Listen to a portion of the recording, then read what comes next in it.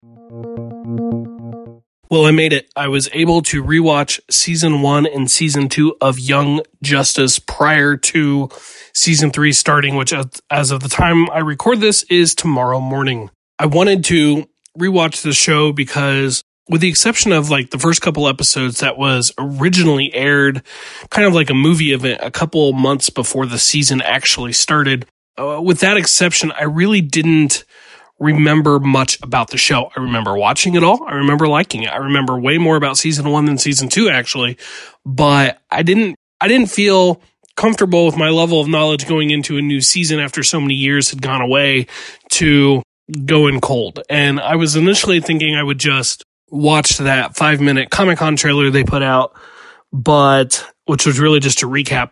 But ultimately, I'm glad I did take the time to go through the shows.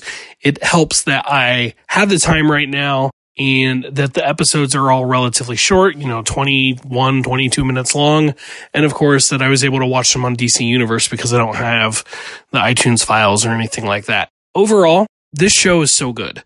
I do like season 1 more than season 2, but that's not anything to do with the negative, like with the show. Like, it's not that it was a bad season by any means.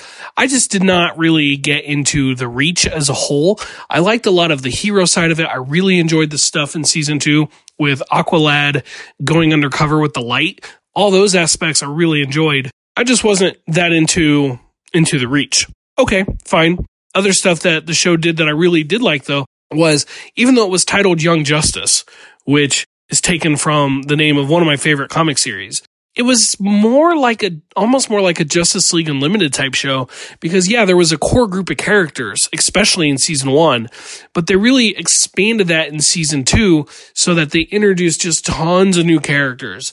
And overall, they did a really good job with it.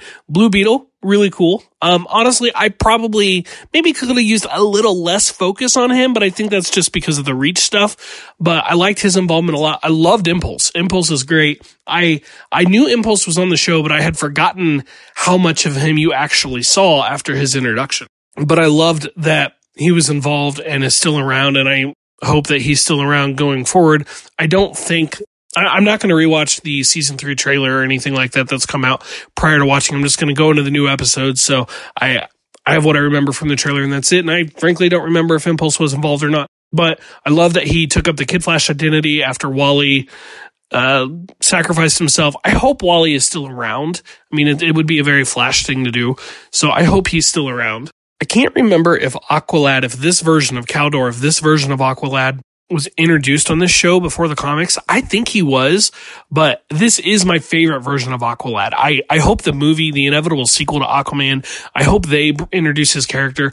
No offense to Garth or Tempest or whatever he's calling himself currently in the books. He never interested me that much. This version, Kaldor, I think he is an awesome character, and I thoroughly enjoy his anytime he's on the screen, and I look forward to more with him. Of course, Robin, both Robins, you see Dick and Tim, very cool. I noticed at the end of the finale, there's a time when they're talking to Static and Robin and Wonder Girl, also who was introduced in season 2. They're talking and they're standing at a statue of a Robin, and this is like their Hall of Heroes, like the dead heroes. And so I assume that would be Jason. It'd be pretty cool if we got some kind of touch on him going forward, like in the new season, if we learned a little bit about Jason. And it feels possible because everything the show does, like this show has such a massive, vast array of characters. It's like nobody was off limits to them. I mean, Captain Atom was a regular on this show. You saw Green Arrow, you saw Batman, Superman, and I love all of that. Now, before I sign off, I absolutely have to say it has Superboy. He is one of my 2 favorite DC characters, the other one being Green Lantern Kyle Rayner. Specifically, Superboy, Con-El, Connor Kent. I was very amused at the way he got the Connor Kent name, thinking it was to honor Kent Nelson for Dr. Fate in this. Like all of these characters, there are differences from the comics, but I really enjoy what they did with Superboy in this show. I like how the team initially finds them, Aqualad, Kid Flash, and Robin finds him, rescues him. I love in season 1 all the callbacks to the Young Justice comic, having Red Tornado serve as their Justice League liaison. They, in an episode with Zatanna and Artemis, they introduced Greta or Secret and Harm, who were recurring characters in the comic. Both of them, that was a really fun episode for me. It was actually one that again, I knew they did it, but I'd forgotten about the specifics. And then they did The World Without Grown-Ups, which was a Young Justice event that they had where all the heroes, all the adults got put on one Earth, all the kids on another. You had Captain Marvel bouncing back and forth between them. Absolutely love that episode. Just phenomenal episode. I'm really excited for season 3. I look forward to checking it out. Again, it, as of the time I'm recording this, comes out tomorrow morning, and I will definitely be watching in the morning. Luckily for me, I do have the day off, so I won't have to get up extra early to watch it before work or anything like that.